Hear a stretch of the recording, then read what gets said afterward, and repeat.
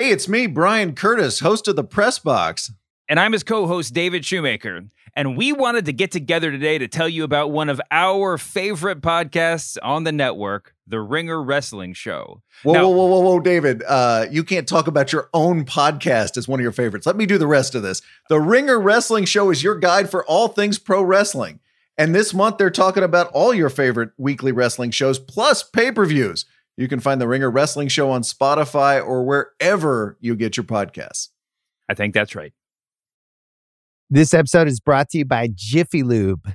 Cars can be a big investment, so it's important to take care of them. I once got a car that I started out with 25,000 miles on. I got it to over 200,000 miles because I took care of it. You know how you take care of a car?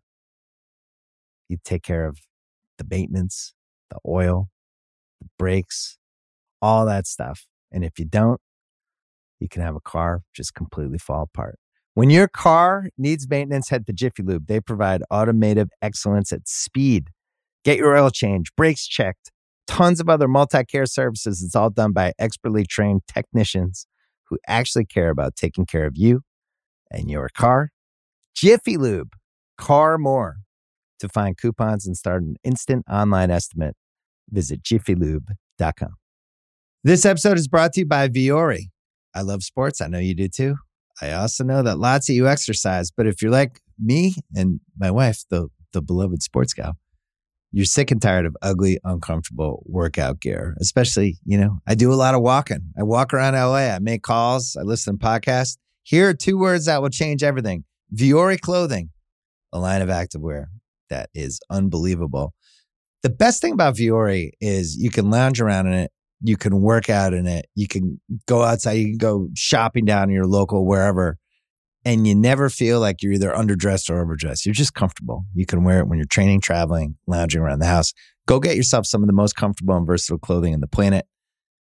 Here's the deal. Our listeners get 20% off their first purchase at Viore.com/Simmons. Once again, VUORI.com/Simmons. David, what's on your mind today? Well, I was going through my notes of things I desperately wanted to talk to you about, and we can talk about some of this stuff. But, Bomani Jones just announced that he's got a late night show on HBO coming, which is, I don't really know what we have to talk about it, except just we could fantasy book it, and our ideas would definitely be less good than whatever they're going to do on the show. So I'm going to put a pin in that for now, right? And then I'm looking down my notes and I see, we got to talk about Katie Nolan. She's left ESPN too, and interestingly enough, she auditioned for that show according to her own Twitter account, right? So I was like, well, this is a little bit inside baseball. I apologize to our listeners, but I was like, well, who else? Is this a topic of discussion? Or are these all like distressed assets that ESPN is letting go that are certainly going to be worth more wherever they end up? And I just started Googling ESPN talent to run through their roster to see who I think is being most underutilized. All of this is a preamble, okay? Okay. So I Google the words ESPN talent. Before I even get to looking what I'm looking for, my eye is immediately drawn to the people also ask section of the Google search, where they just have like related questions. So I'm going to ask you some people also ask questions, and let me see if you have any idea what the answer is. All right? Okay. What does ESPN stand for? I'm going to start easy here. Entertainment and Sports Network. But what's the P? Programming? Yes. Programming Network. All right. God. If I didn't know that, we would have now some of and listen, I'm not saying that any of these answers are right. By the way, I'm not even saying they're all even in remotely the right ballpark. Okay. But they give one answer to this question. Who has been at ESPN the longest? If you're asking Google these questions, this is what Google will tell you. I mean, Dick Vitale is 79 or 80. I'll give you a hint. This is studio talent. Who's the studio? Berman and Dick Vitale, I'd say be the longest. Well, that's actually, I'm sure Dick Vitale is correct, but the answer that they give is Linda Cohn. I guess she's the longest serving Sports Center anchor. All right. Yeah. Let's get to some crazy That's not right. Okay, go ahead. Okay. This one's more fun. Who is the highest paid sports announcer? Not ESPN specific.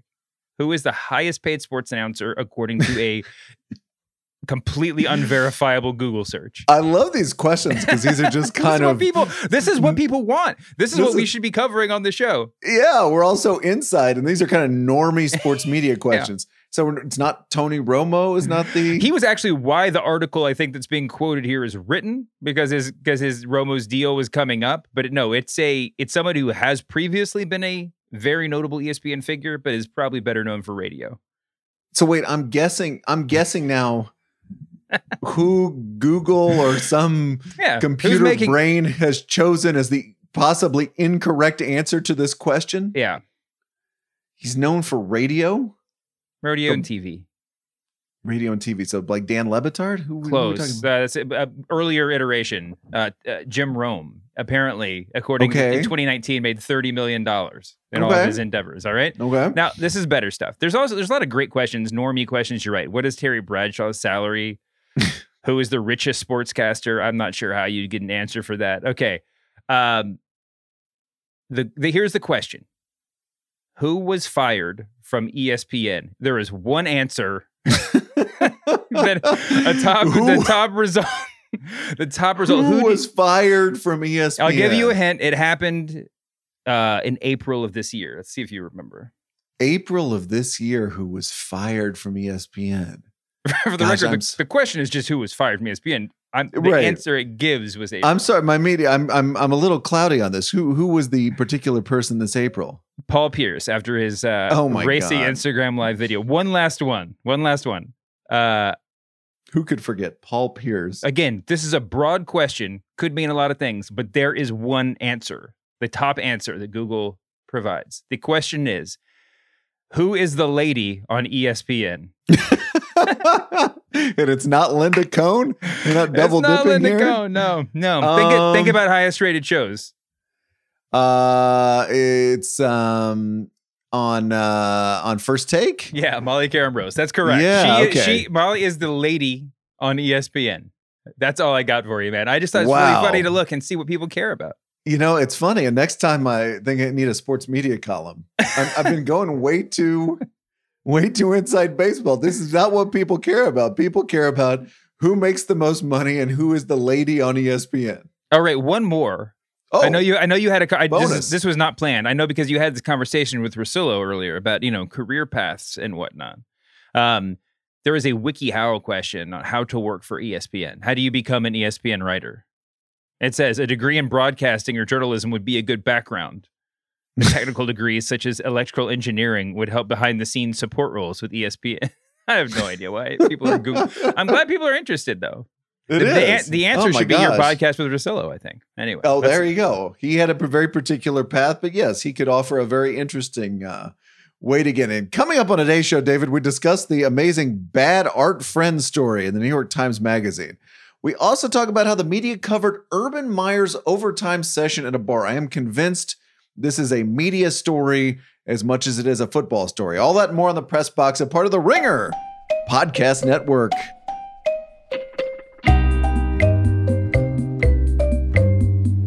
Hello, media consumers. Brian Curtis, David Shoemaker, and producer Erica Cervantes here. And I really feel I failed the sports media literacy quiz.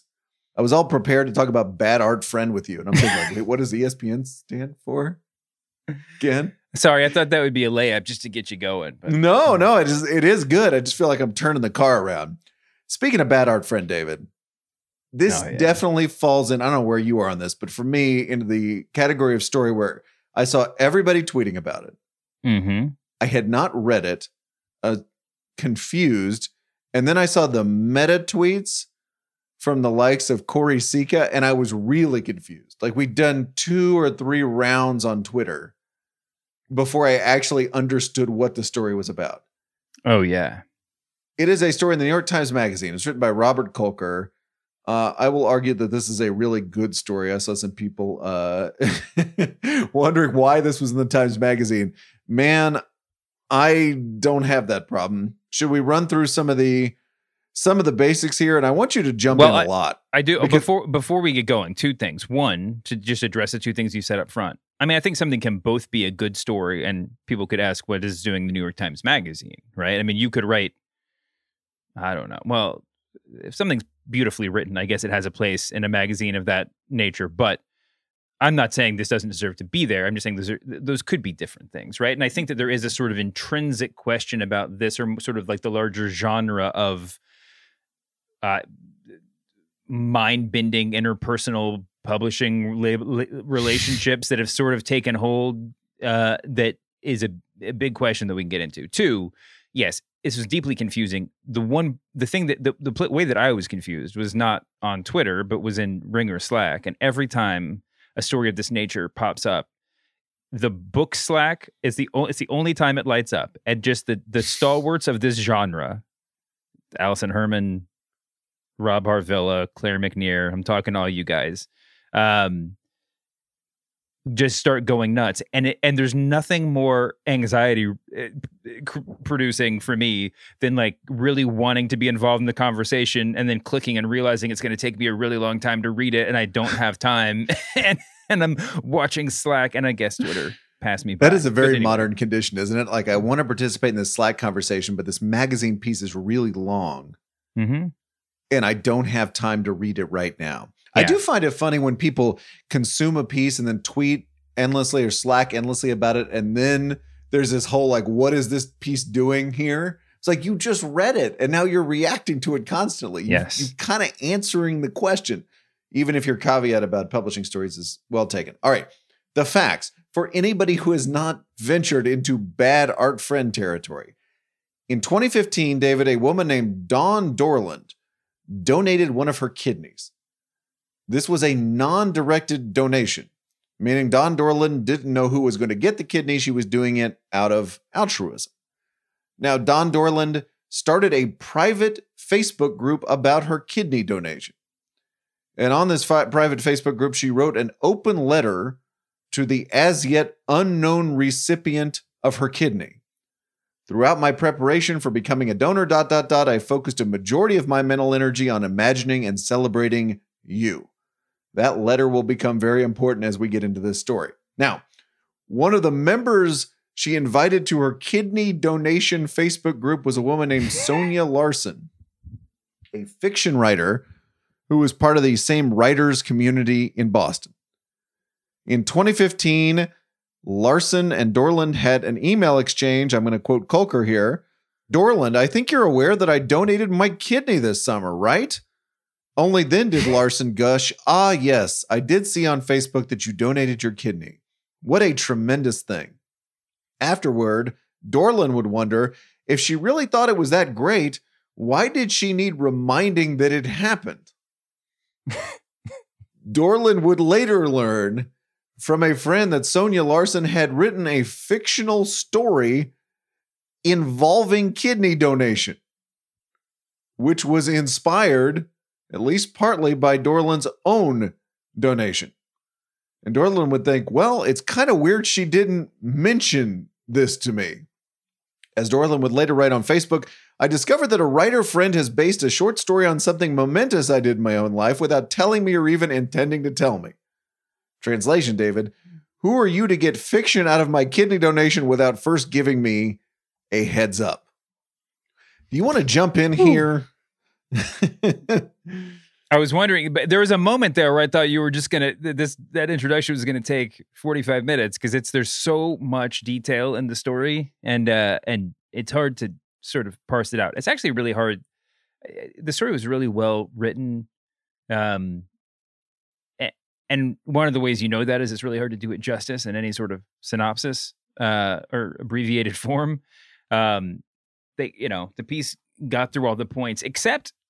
I think that the only question, the only issue I had with it was the sort of legal and moral issue at the core of this, right? Well, it's not at the core. The core is probably somewhere 10 miles west of that. But there is this question as to whether or not if you write something and post it on Facebook in earnest, which is to say this thing is a found document or a piece of nonfiction or whatever, and then someone else says, I'm inspired by this.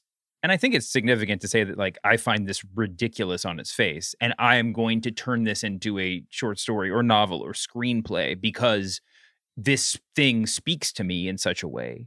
And you know what? it's a found object. I'm just going to put it in the story. Now, obviously, in the article, you learned that it started that way and she ended up changing it significantly for publication and on and on. But I wish there had been a little bit more time spent on trying to find a resolution to that very specific thing, because I think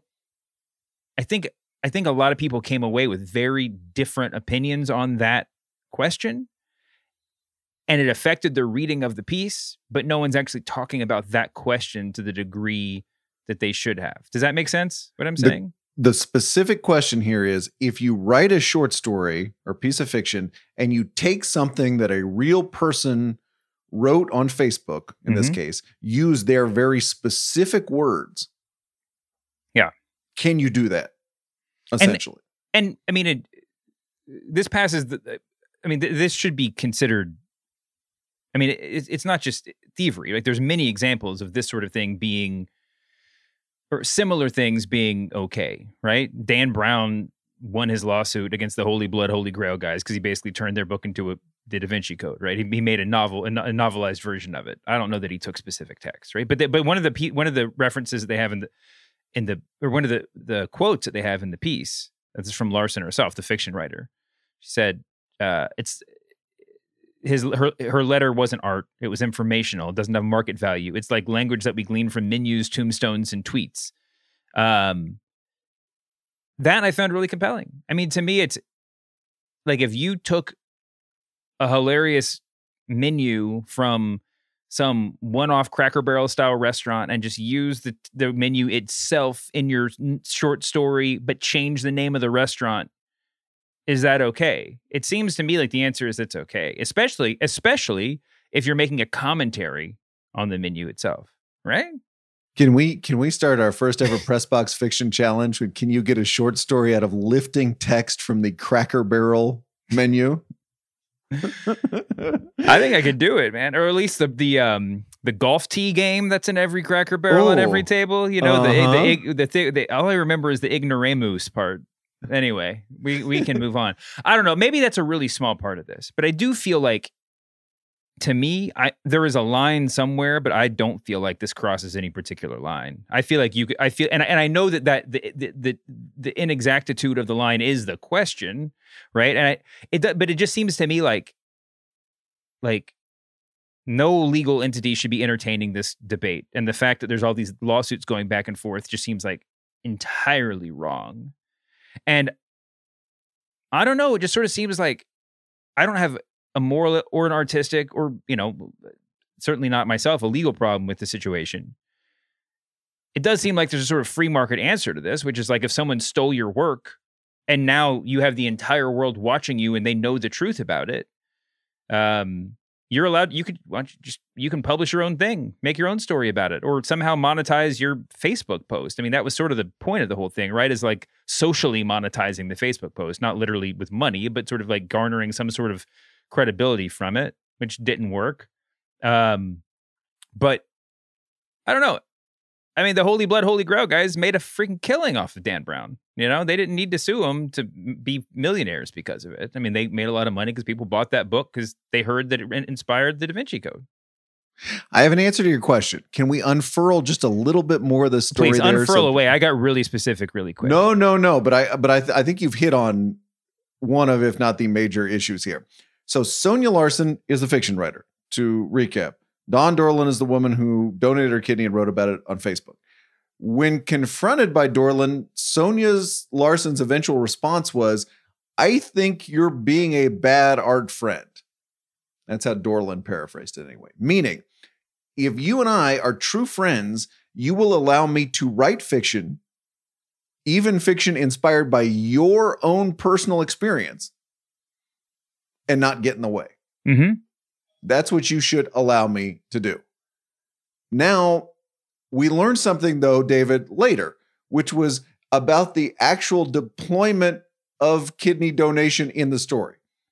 So Sonia Larson did not just take this thing that someone she knew had done and use it as the jumping off point for a story.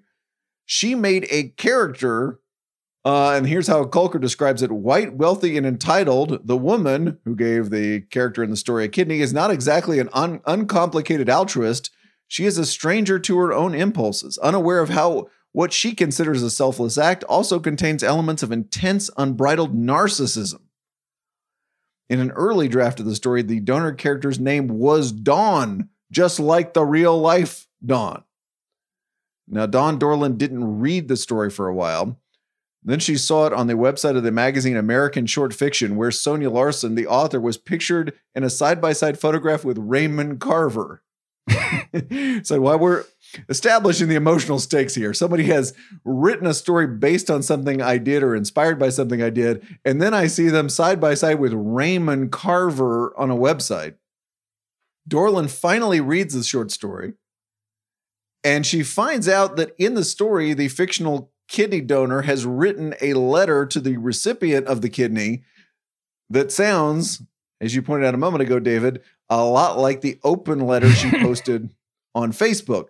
Then, and a couple of things happen before this happens, but we'll just cut right here. She hears an early audio version of the story.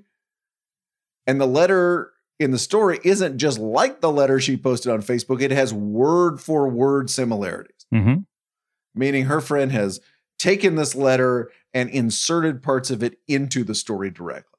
Yeah. Which really brings us to, I think, the moral and legal arguments here. Can we do the moral argument first, which I think is actually bigger? Sure.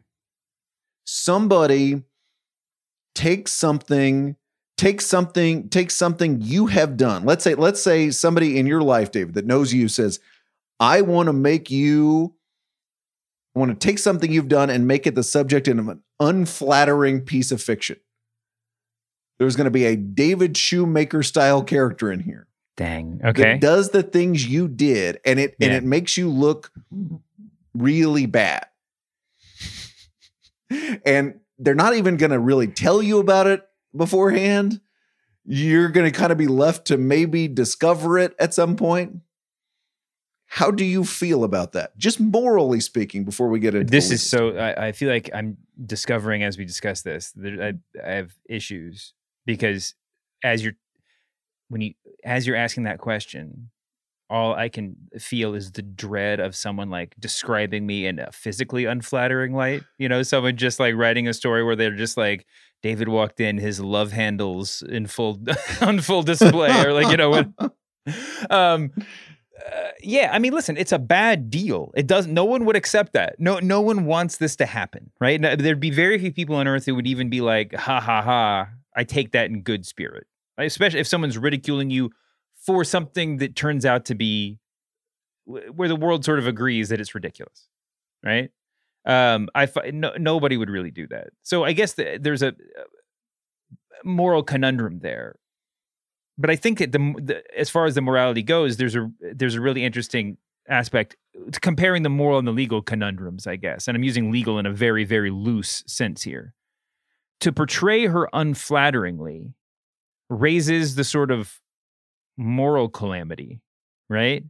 But to me, it like equally lowers the legal calamity, right? The more that you like have, the more that you make something, the more that you like instill an opinion on something, you know, the more you like fictionalize the stakes of this thing, the less I feel like there's like a legal problem. You know, if I saw who's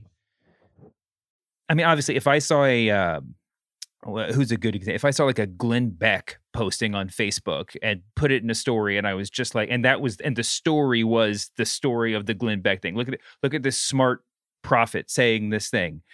There's no moral problem there because Glenn Beck would probably think it was complimentary, but there is a legal problem there because I'm just sort of like very straight, you know, directly fictionalizing a thing.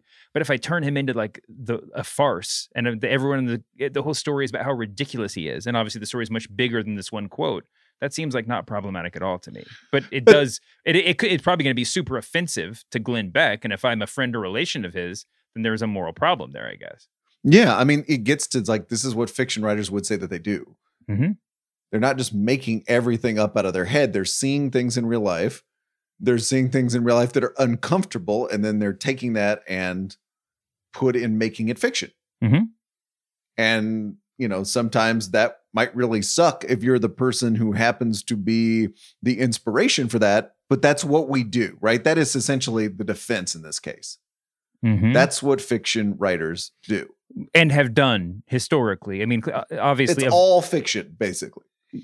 Yes. If the internet existed in, the entire 20th century, I'm sure we'd have a lot of people who were like claiming passive ownership of like Cheever and Carver and, Hemingway short stories. Hemingway, I mean, that's actually out there. But like, this would not be novel except for the fact that people have access to complain about these things and to be offended by these things in different ways.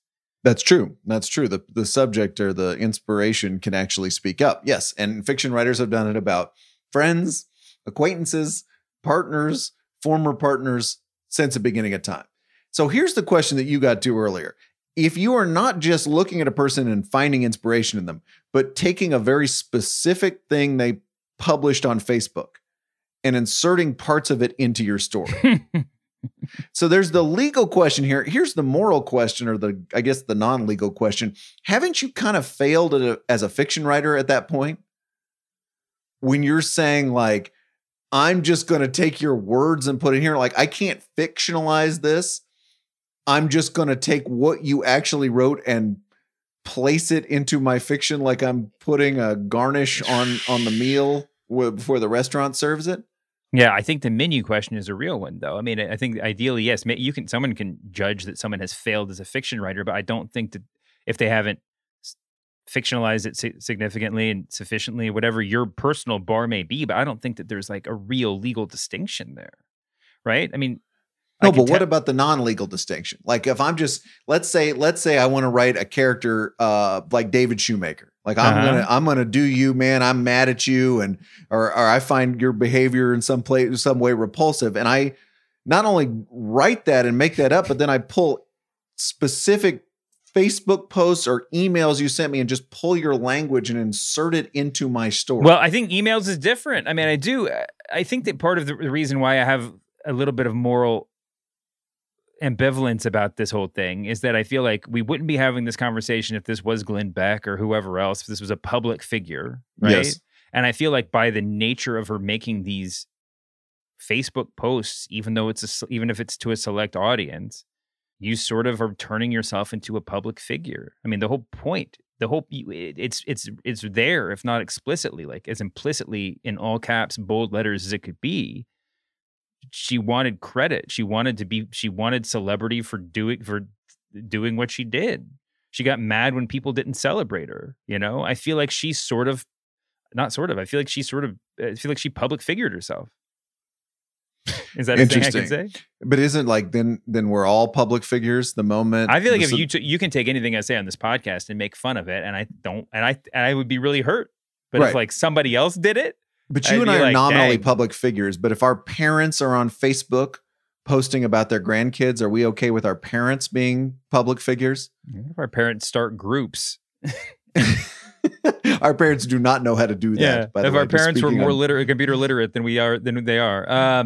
But because that's really what this is, right? Dude, my dad's a preacher. Okay, but he's also a public figure. But I'm saying these are people who are. So the moment you start a private Facebook group and start posting things to it, to a group of people and that you've invited, you were essentially saying, I'm just asking the question. I don't know if I have a great opinion on this, but that's the point where you're saying this is kind of fair game.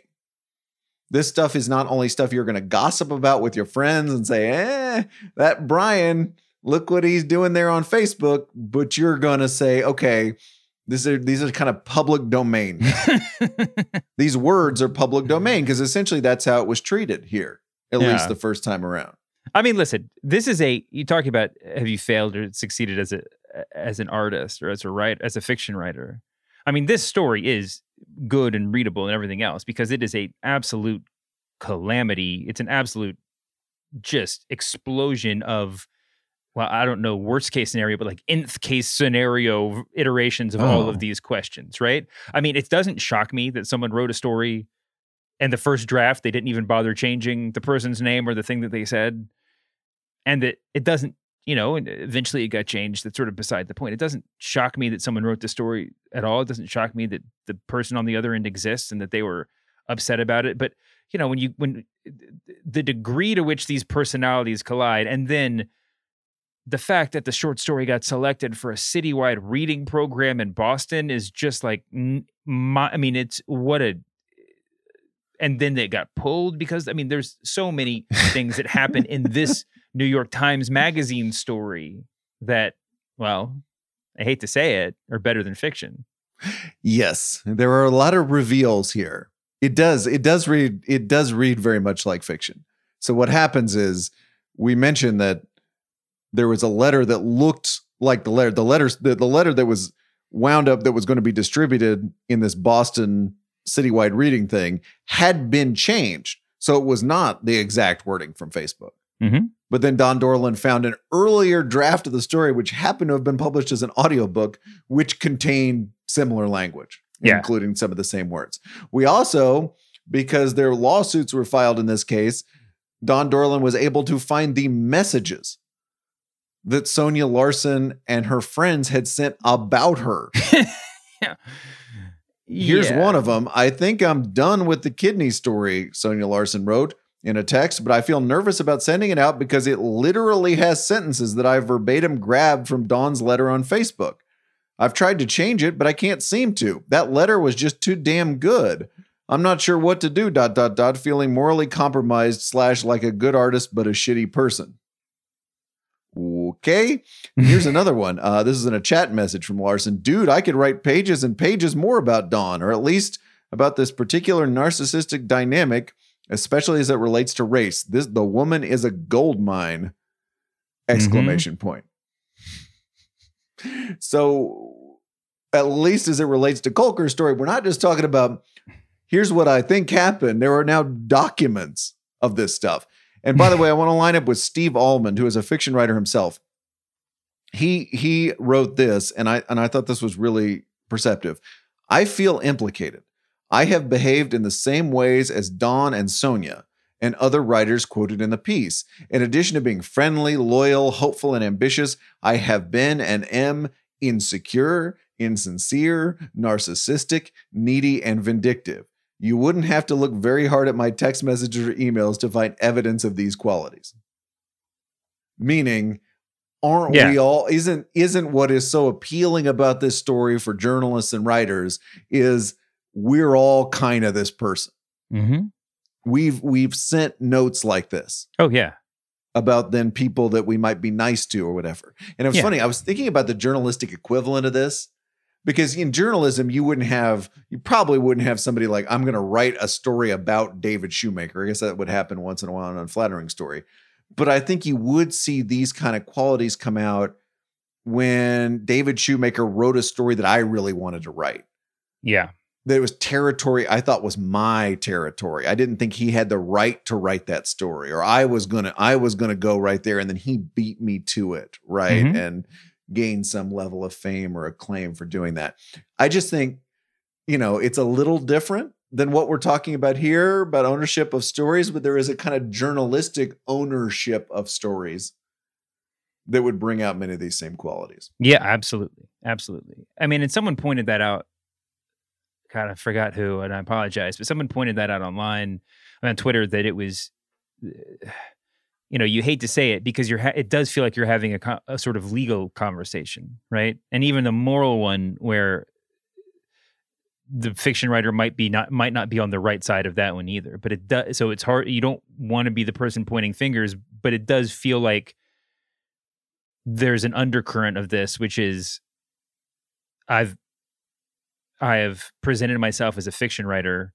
I have imagined myself as a fiction writer for so much of my life, and someone just, and that don't have much to show for it. And someone just took a thing that I put on Facebook and was an amazingly successful fiction writer, partly in using that. It feels like there's a failure on the part of the poster, and it's not hard to imagine that it plays a big part in this. There are parts of the story we're just not going to get here today. I would just encourage everyone to read this. There's a whole accusation of being a white savior as part of this story. There are all kinds of notes here. I do want to leave you with a few thoughts, David. One, as I said earlier, is about the squeamishness among media members whenever they encounter a story that's about writers or the media. Yeah, justifiably. It's always so funny to me, and I say this as somebody who writes about the media, so maybe I'm a little defensive about this, but I feel like there's one person who used to send me notes once in a while and said, I never like stories like the kind you write, but I enjoyed what you wrote the other day.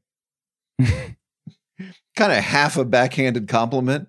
Yeah. Like, I don't like reading what you have chosen to devote your life to, but I like that thing you came up with the other day. Yes. And I always find that so funny because media members are willing to pry into the lives of anybody. Mm-hmm. Celebrities, politicians, football coaches, whomever it is. We're willing to stick our noses in there and reveal all this stuff. But as soon as stuff is revealed about other media members, well, I don't know. This seems a little incestuous. Well, I don't feel comfortable with this. It also implies a sort of, newspaper section template to your writing that I think most writers would bristle at too, unless you're doing gamers, like play-by-play recaps.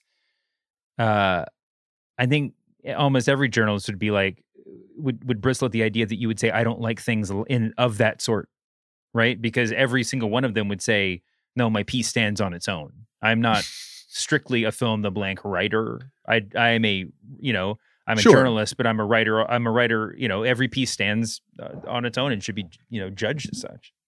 This was a story of competing headlines, David. The web headline of Kolker's New York Times Magazine piece was, "Who is the bad art friend?" Uh-huh. The print headline was, "The donor and the borrower."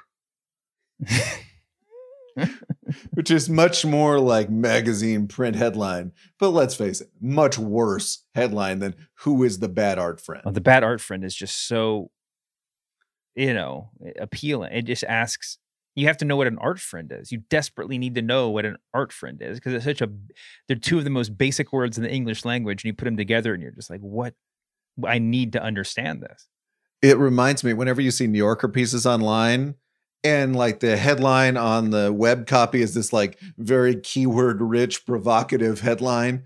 And then you go all the way down, at the very bottom, it said this ran in the New Yorker's so-and-so issue as the unbeliever, or something just very, very august, but not quite as clickable.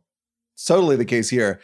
Then I want to call your attention to the entire secondary. By the way, the donor and the borrower is... It works, right? I mean, it makes sense. I feel like it's I feel like it's 50% there. I mean, I feel like thematically it's there, but I feel like whoever did that headline must have just stared at borrower synonyms for 20 minutes before they were just like, fine, I'll just go with borrower. Because it doesn't have the literary flourish that you would want it to have, especially for this story. It's the right zone. I think if they got that right, it might have actually been better than the art friend, but we'll see. When you pitch an idea to an editor and they don't really like the idea, but they go, great zone. Yeah. I said great zone to that headline. I do want to call your attention to the entire secondary journalistic economy of the bad art friend. Let me just give you a few headlines. The Guardian, let's not kid ourselves. We are all the bad art friend. Okay. From Slate, we are all the bad art friend. Okay. From Jezebel, for the love of bad art friends. And Vanity Fair with Go on. Vanity Fair with a think piece, why Facebook may be the true bad art friend. Congratulations, David, on contributing yet another bad art friend. I can't wait to see how we title this podcast. All right, David, it's time for the overworked Twitter joke of the week, where we celebrate a gag that was so obvious that all of media Twitter made it at exactly the same time. Send your nominees to @thepressboxpod, where they are always gratefully received. David, a really wild story from NBC's Tom Winter. 18 former NBA players have been arrested and charged federally for defrauding the NBA's health and welfare benefit plan. What on earth? This is a wild story. One of those players charged was former Celtic Tony Allen. Mm-hmm. It was an overworked Twitter joke to write, hopefully Tony Allen's lawyer is also first team all defense. Or defense. Thanks to John Sloan and Legal Minefield for that. After looking at the list of players, David, who were indicted, which also includes Ruben Patterson and Glenn Big Baby Davis, The Kobe stopper, Ruben Patterson. You remember that? The Kobe stopper, Ruben Patterson. It was an overword Twitter joke to write, ladies and gentlemen of the jury, let's remember some guys. Thanks to BP for that one. And this week's winner, David, which arrived just after we taped the pod last Monday. Facebook went down for 5 hours. Oh, yeah. Which provided 5 hours of fantastic Facebook Twitter joke material. It was an overword Twitter joke to write, let's keep Facebook down until we reach herd immunity. Thanks to Groons for that one. We would have also accepted a pic of MySpace founder Tom Anderson with a joke, he knew you'd come crawling back. That's from Alexander Frost and Elliot Zagman. And finally, this one, Mark Zuckerberg has concluded his research into rating every woman on Earth and has now shut down Facebook. Thanks to Luke B. If you think Mark Zuckerberg found a greater threat to his empire than the Winklevi, congrats. You made the overword Twitter joke of the week. This episode is brought to you by Jiffy Lube. Cars can be a big investment, so it's important to take care of them. I once got a car that I started out with 25,000 miles on. I got it to over 200,000 miles because I took care of it. You know how you take care of a car? You take care of the maintenance, the oil, the brakes, all that stuff. And if you don't, you can have a car just completely fall apart. When your car needs maintenance, head to Jiffy Lube. They provide automotive excellence at speed. Get your oil change, brakes checked, tons of other multi-care services. It's all done by expertly trained technicians who actually care about taking care of you and your car. Jiffy Lube, car more. To find coupons and start an instant online estimate, visit jiffylube.com. This episode is brought to you by Viore. I love sports. I know you do too. I also know that lots of you exercise, but if you're like me and my wife, the beloved sports gal, you're sick and tired of ugly, uncomfortable workout gear. Especially, I do a lot of walking. I walk around LA. I make calls. I listen to podcasts. Here are 2 words that will change everything. Viore Clothing, a line of activewear that is unbelievable. The best thing about Viore is you can lounge around in it. You can work out in it. You can go outside. You can go shopping down in your local wherever. And you never feel like you're either underdressed or overdressed. You're just comfortable. You can wear it when you're training, traveling, lounging around the house. Go get yourself some of the most comfortable and versatile clothing on the planet. Here's the deal. Our listeners get 20% off their first purchase at Viore.com/Simmons. Once again, VUORI.com/Simmons. This episode is brought to you by Anytime Fitness. We're not all professional athletes, but we all have health goals. That's why Anytime Fitness gives you access to personalized plans and support from a coach. Plus, you can track your training, nutrition, and recovery progress with the Anytime Fitness app, just like the pros. With 24/7 access to more than 5,000 gyms worldwide, get more from your gym membership. Visit anytimefitness.com to try it for free today. Terms, conditions, restrictions all apply. See website for details.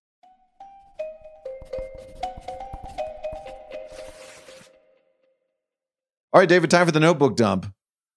We got a note from listener David Turner. Do you plan to cover the Urban Meyer saga on the pod? Feels like there's an extra level of media interest coverage than I'd expect from the basics of the story. Feels like there might be a media referendum on Meyer and not as much on the actions. Can I tell you, first of all, I'm glad that we're talking about this, but second of all, the feeling of relief that I get just from hearing that question laid out in the way that it is.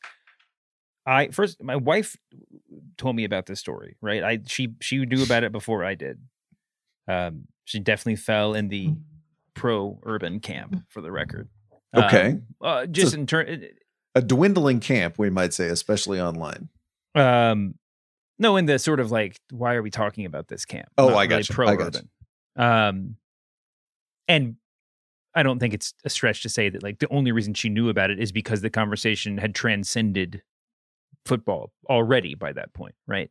And when I started trying to figure out the story, I couldn't understand it. It felt like there was such a huge piece missing that I was not privy to, that I couldn't understand. I just could not wrap my head around the story. I turned on the NFL Network, and they were like earnestly showing the video from the bar of a woman dancing next to her on top of Urban Meyer, and transposing that against the statement from Shad Khan, the Jaguars owner, about how he's lost faith, or whatever, in him as a coach, and Meyer had squandered the faith that the team had in him, or whatever it was. Called his conduct inexcusable. And which is fine. I mean, you can, if it's a press release and like, we're just going to let that be our answer and just sort of walk away, that's fine. But the degree to which it sort of kept rolling, I was like, is this, I was trying to think of what is the problem that we're not saying out loud, because it does seem like there's not a lot of there. Now, I guess it at some point became clear that that maybe the bigger issue was not traveling home with your team, staying behind in his like comfortable environs of Ohio and hanging out, the old stomping grounds, and, just sort of almost like he'd kind of turned his back on his team. And getting caught out doing it was sort of a huge slap in the face. And if the bigger story is Urban Meyer has lost the Jaguars locker room already, then that's a big story. And of course, a story like this is going to be covered in granular detail.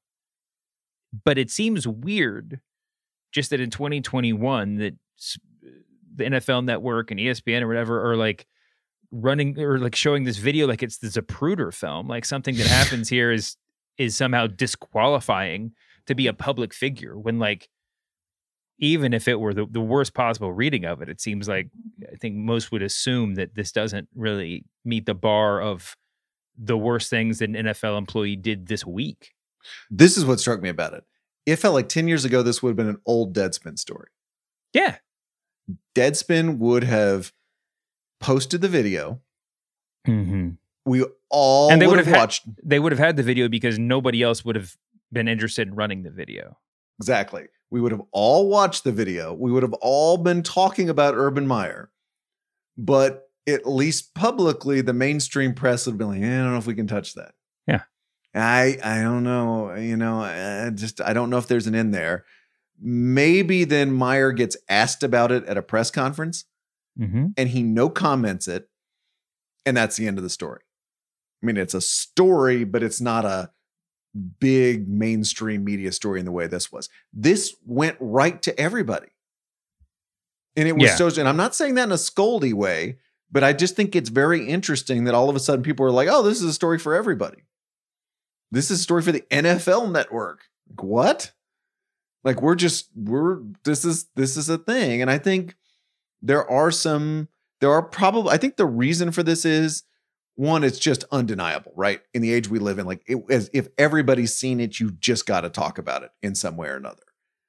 And there is just enough effect on the team stuff to get over the bar at certain media organizations. Jaguars had lost the game. They're 0-4. He does, as you say, did not travel home with the team on the team plane, which is very unusual. And then is pictured just having a good time. Now, we don't, Urban Meyer going to a bar and doing whatever he wants within reason is probably something we would say is okay. But in that moment, you could see a kind of way to connect that to, well, he just doesn't want to be the coach of the Jaguars, right? He didn't fly home with the team. He's off doing this other thing. Mm-hmm. Okay. But I agree with you. It was striking. And I think the actual reason for this is there's this catch-all quality of people really don't like Urban Meyer for a whole lot of reasons. Yeah. There are Ohio State reasons. When he was talking about there were these accusations of domestic violence against one of his assistants and the way he handled those. Lindsey Jones mentioned that in her Athletic piece this week. There was University of Florida, where he was the coach. Team Aaron Hernandez played for. There were you can point to various football things. You could point, people are just, and so I think it just quickly got brought into here is a way, we don't like Urban Meyer. So of course we're going to talk about this. And I don't say that as a defense. I just think that kind of answers your question of how it just went to the top of the list pretty quickly. I think for me, this is one of those things where like I was watching, I don't even know which ESPN show I was watching, but Marcus Spears was just going off on Urban Meyer and talking, I mean, acting like this was the end of the world. And maybe it's just because it was one of the first things I watched, but I guess I have my really simple complaint would be just like, this feels like a sort of issue where the question shouldn't be, is this a problem? But why is this a problem? Because because it seemed like it was really easy to pontificate on how big a deal this is. But it doesn't seem, but I was sort of just perplexed about like, what specifically are you taking issue with? You know what I mean? If the issue is that he doesn't, that the narrative that yes, we're all looking to get licks on Urban Meyer, but more importantly, if he never really wanted to coach the team, he's not taking it seriously, like whatever, like those are real things. And if this is a symptom of that, then sure. But it does seem like I just had a hard time hearing people. I mean, I didn't really hear people saying that. Yeah. And to me, that is just a pretty compelling reading of this. You know, he didn't want to be the coach of the Jaguars. Mm-hmm. Really to begin with, but there was so much money and so much power offered to him that he kind of couldn't say no. Yeah. But he never got over the idea that he really didn't want to coach a team. And then when you see this, you're like, it's like whenever we have I told Kevin Clark this the other day, whenever we have a journalism scandal and somebody's just flagrantly violating the rules of journalism, and it's like, we're just not listening to this person say they don't want to be a journalist anymore. Yeah. It's up to us to listen. Yeah. I kind of think it's up to the ownership of the Jaguars to say like, okay, we hear you. You don't want this job. Mm-hmm.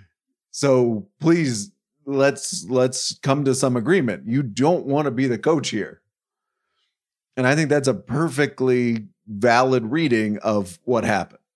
You didn't fly home with the team. You're doing this. Cell phones are going to be out. There's just no way you don't know this. If you're in a bar and what's going to happen and this is going to be a big public just thing for the team, whatever the morality of it is, do you really want to be the coach of this team?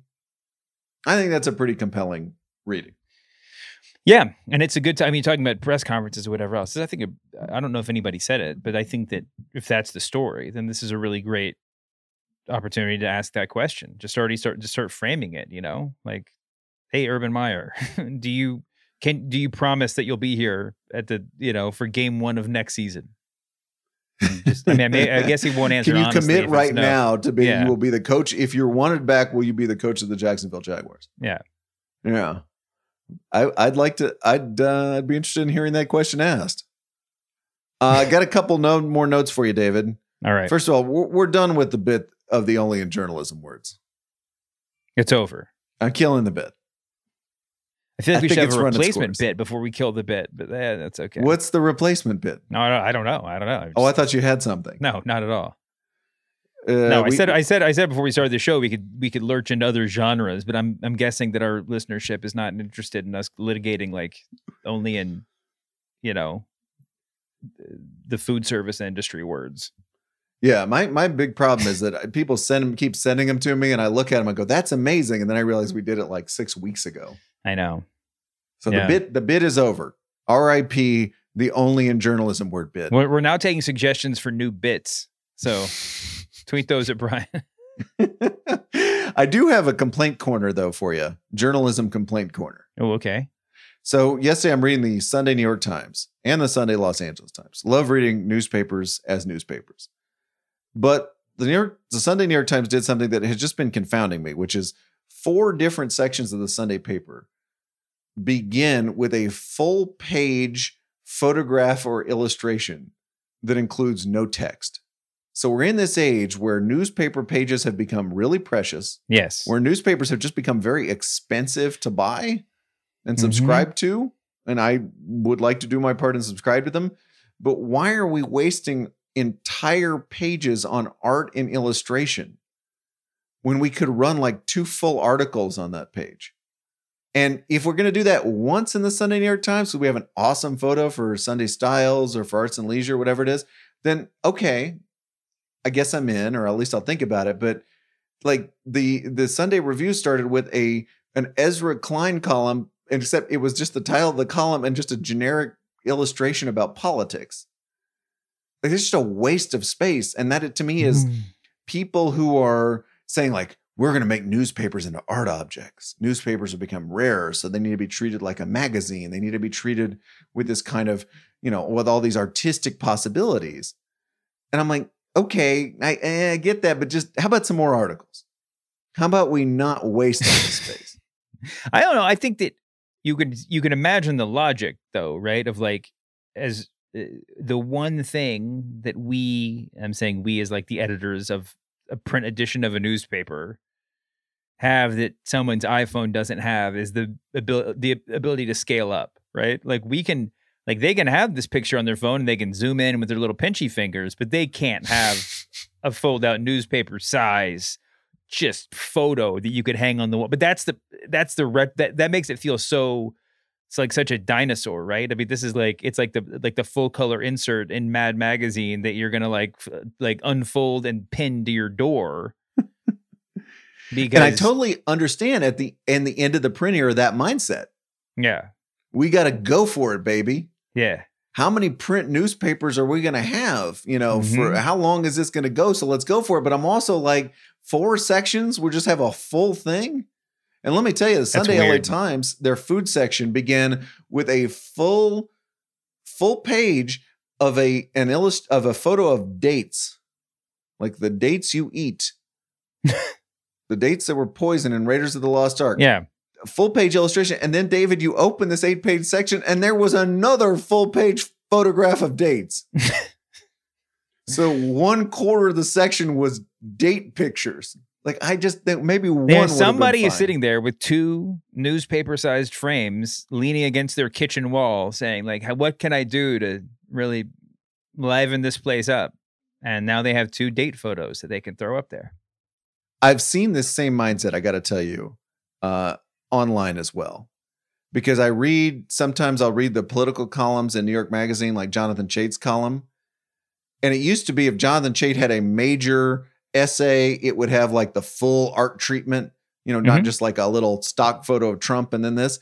Now I feel like almost all of them have the full blown art treatment. And then the column is 750 words long. Yeah. Or 1,200 words long. It's like, are we just doing big art treatments for everything now? I ask you as an art director. It's sometimes hard to differentiate, a week out, how long something's going to be and how much time the art department should put into it. But I think you're right that in the past, some websites, not the Ringer, we've always been all in. But I think there's some websites, many websites have erred on the side of minimalism. And I mean, look back at Grantland, and when they knew something big was coming, when they had a hotshot writer writing 8,000 words on the history of water slides, they would like send it. They would find a freelance illustrator that would just blow it out of the park, with a water park. But it takes some runway, and that's one thing that just the world doesn't always. I think less and less we have the time to really let things marinate on the edit desk. We have less time to marinate, but I feel it's a condition of the end days of print. Mm-hmm. That we're leaning into it a little bit more. Perhaps just a smidge too much. I love art. I love art. Art makes my newspaper and my website look really, really cool. But let's just reconsider. And a bit we will never kill. It's time for David Shoemaker guesses the Strain Pun headline. Yeah. Last Monday's headline about the Dollar Tree stocking more expensive items was buck up. That was one of the worst pun headlines we've ever had. Not in the sense it was so strained. It was just kind of uncreative. We got many better headlines from readers. Chris Almeida, our friend, and Joseph Bien Khan suggested passes the buck. Yeah. Because it's more expensive. JCM suggests the buck doesn't stop here. That's great. Good one. From James M, for a few dollars more. I like that. Yeah. And from Reginald, dollar, comma, generally. Wow. Good job, Reginald. A bunch of fantastic submissions this week, but I want to give you a headline, David, from our good pal Michael Lev. It's from the Seattle Times, and it is very timely. It's about Thursday night's game in which the Seattle Seahawks lost to the Rams by 9 points. 9 points. And quarterback Russell Wilson ruptured a tendon in his finger. So a bad night for the Seahawks, but an interesting bad night in the sense they lost by 9 points, and Russell Wilson ruptured a tendon in his finger. What was the Seattle Times' strained pun headline? No. I feel like maybe I'm spending too much time reading books to my 2.5-year-old. Is it I'm trying to think of like nine points and tendon, like the number 10. Russell Wilson is not number 8, nor is he 11. So I'm a little bit confused, but I can't get past like 8, 9, 10. What's another word for a finger? Digit. 9. Ooh. Oh, 9 digits. 9. Not 9 digits. Lost by 9 points. So that's not 9. Double digits, but single digit loss. Single digit defeat. Single digit defeat. That's really good. Really good work by the Seattle Times. He is David Shoemaker. I'm Brian Curtis. Production magic by Erica Cervantes. Coming Friday, our second how-to podcast. David, it's how to be a music critic with the New Yorker's Kalefa Sene. Cannot wait to talk to him this week. Plus, David and I are back Monday with more lukewarm takes about the media. See you then, David. See you later, Brian.